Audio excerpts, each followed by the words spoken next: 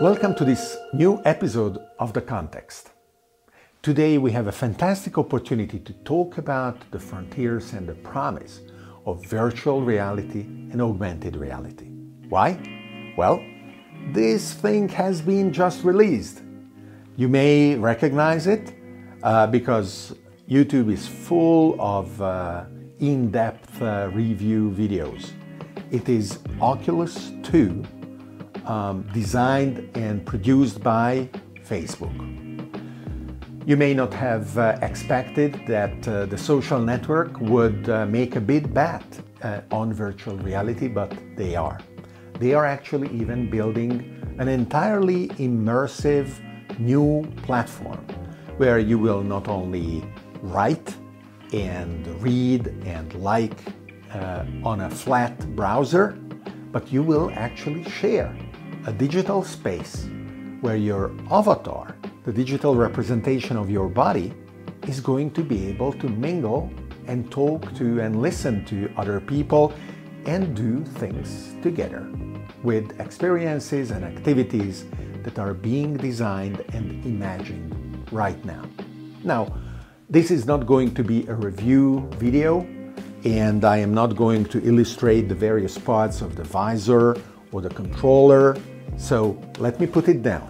What I want to do, as usual, is to give you a context so that you can interpret the meaning and make decisions that are well informed about what is the future that the things you are observing around promise and how you can incorporate them in your life, in your activities, in your initiatives, the businesses that you are building or running, or how can society adapt to them.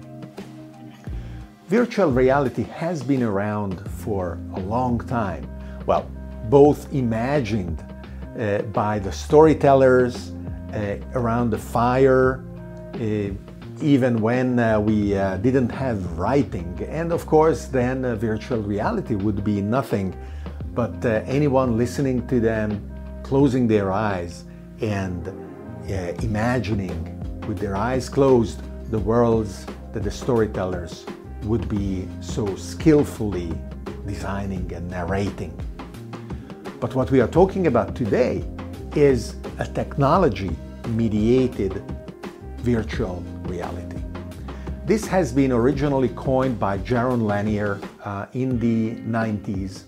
He imagined that the productivity of developers would hit a ceiling, and only if they were equipped with higher degrees of tools in order to improve what they needed to do, they could keep up with the challenges of managing ever bigger and ever more complex tasks as they were building platforms and programs and applications. That turned to be not the case. Today's developers are indeed very productive, but they are using software tools that are still relying on the bidimensional representation of the code that they are writing. We will not go into that branch of our analysis, but the real revolution in the productivity of software developers is coming from artificial intelligence, which is basically code writing itself. Instead, let's look at what it means that we can wear these visors and immerse ourselves in a digital reality that substitutes some of our senses, represents a world that we can interact with. First of all, I am a big fan of alternate realities because they are interesting, stimulating, they lead to new kinds of considerations, both in play as well as in understanding the world and yourself. However, these alternate realities, in my opinion, should be as much interactive as possible. I am not especially fond of sitting back and passively watching what is going on. It is one of the reasons, I believe, why 3D or even worse, 360-degree videos did not have a lot of success. Because yes, you can turn your head around and you can decide where to watch, but after a while that becomes somewhat boring. And the narration of a storyline in an environment where you have the freedom of looking elsewhere becomes immensely harder for the director than not. The version where they can decide where do you look. So interaction is key. Interaction, yes, with the environment, in order to be able to manipulate objects, to pick them up, to change them, in ways that the screen in its flatness, on one hand, doesn't necessarily engender. On the other hand, when it is possible, it requires some kind of specialized knowledge, exactly because you have to overcome the fact that you are manipulating objects that are three-dimensional on a flat screen. That is why computer-aided design is still something that specialists will utilize rather than anyone.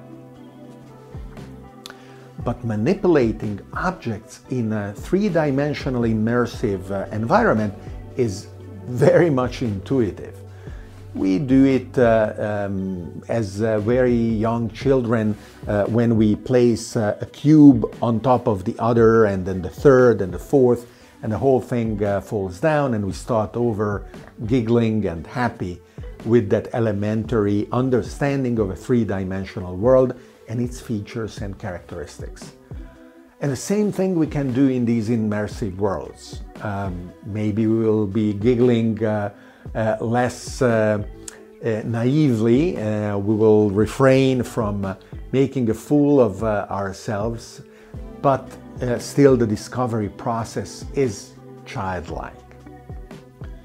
But interaction, importantly, is also with other people.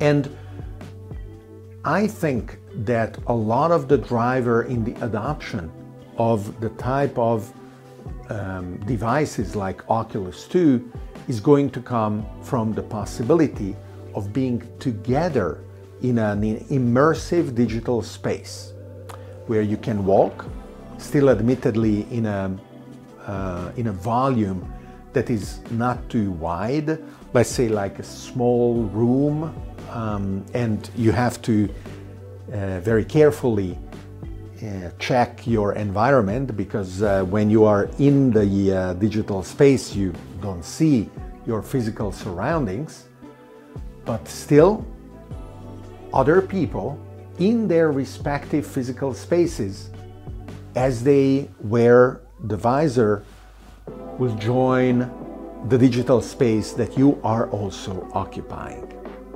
And this can be magical, especially if some of the parameters are changed so that whatever you are doing is analogous but doesn't try to strictly emulate what can happen in the physical world.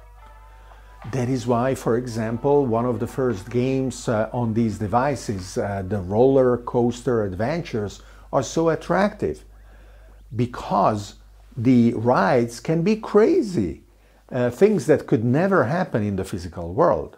Or one of the latest games allows you to collaborate and fight other teams in absence of gravity.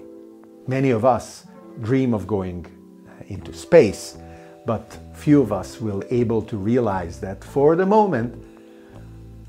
But cooperating and competing in absence of gravity, well, you can start developing your intuitions about what it actually means.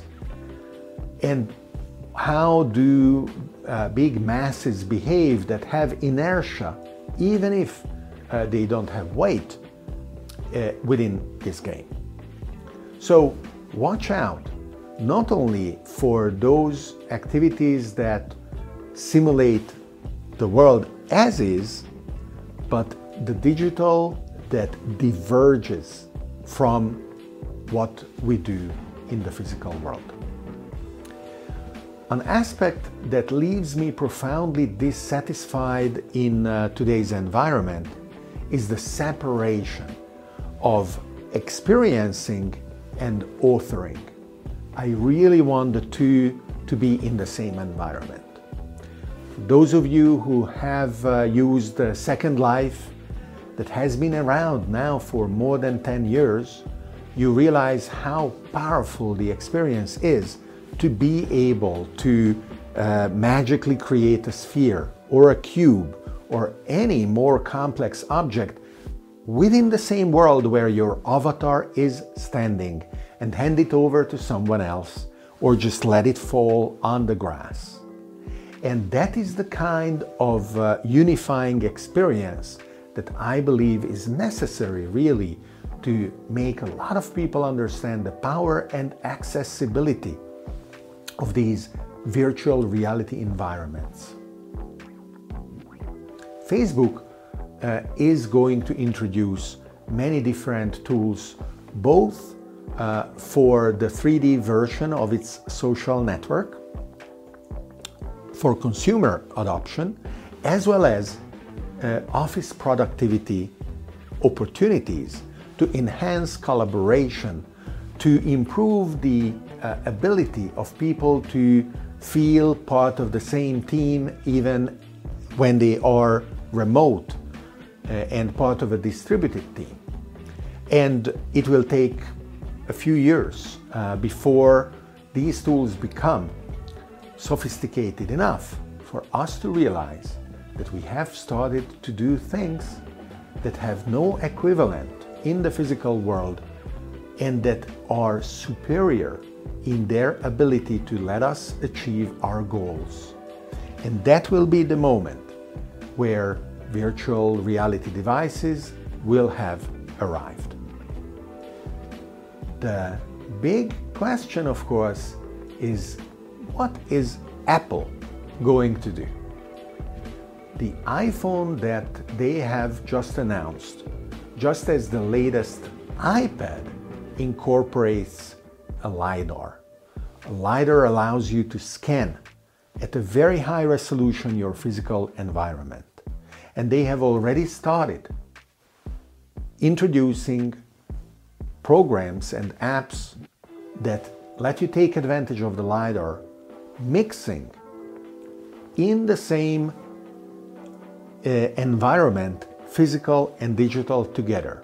Today you are seeing it through the screen of your tablet or phone, but tomorrow you will be able to experience the world as it mixes physical and digital components seamlessly. And these are already the first steps that we are seeing in that direction. So is Facebook going to rule the virtual reality environments of consumer and professional applications? Is Apple going to rule the augmented reality, mixed reality environments where physical and digital mesh? Maybe there will be a newcomer.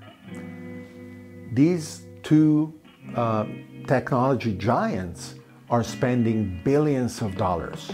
But maybe, as it happened in the past already, some new invention, some new innovation is going to really open the doors for massive adoption by billions of people of these exciting new frontiers. Thank you very much.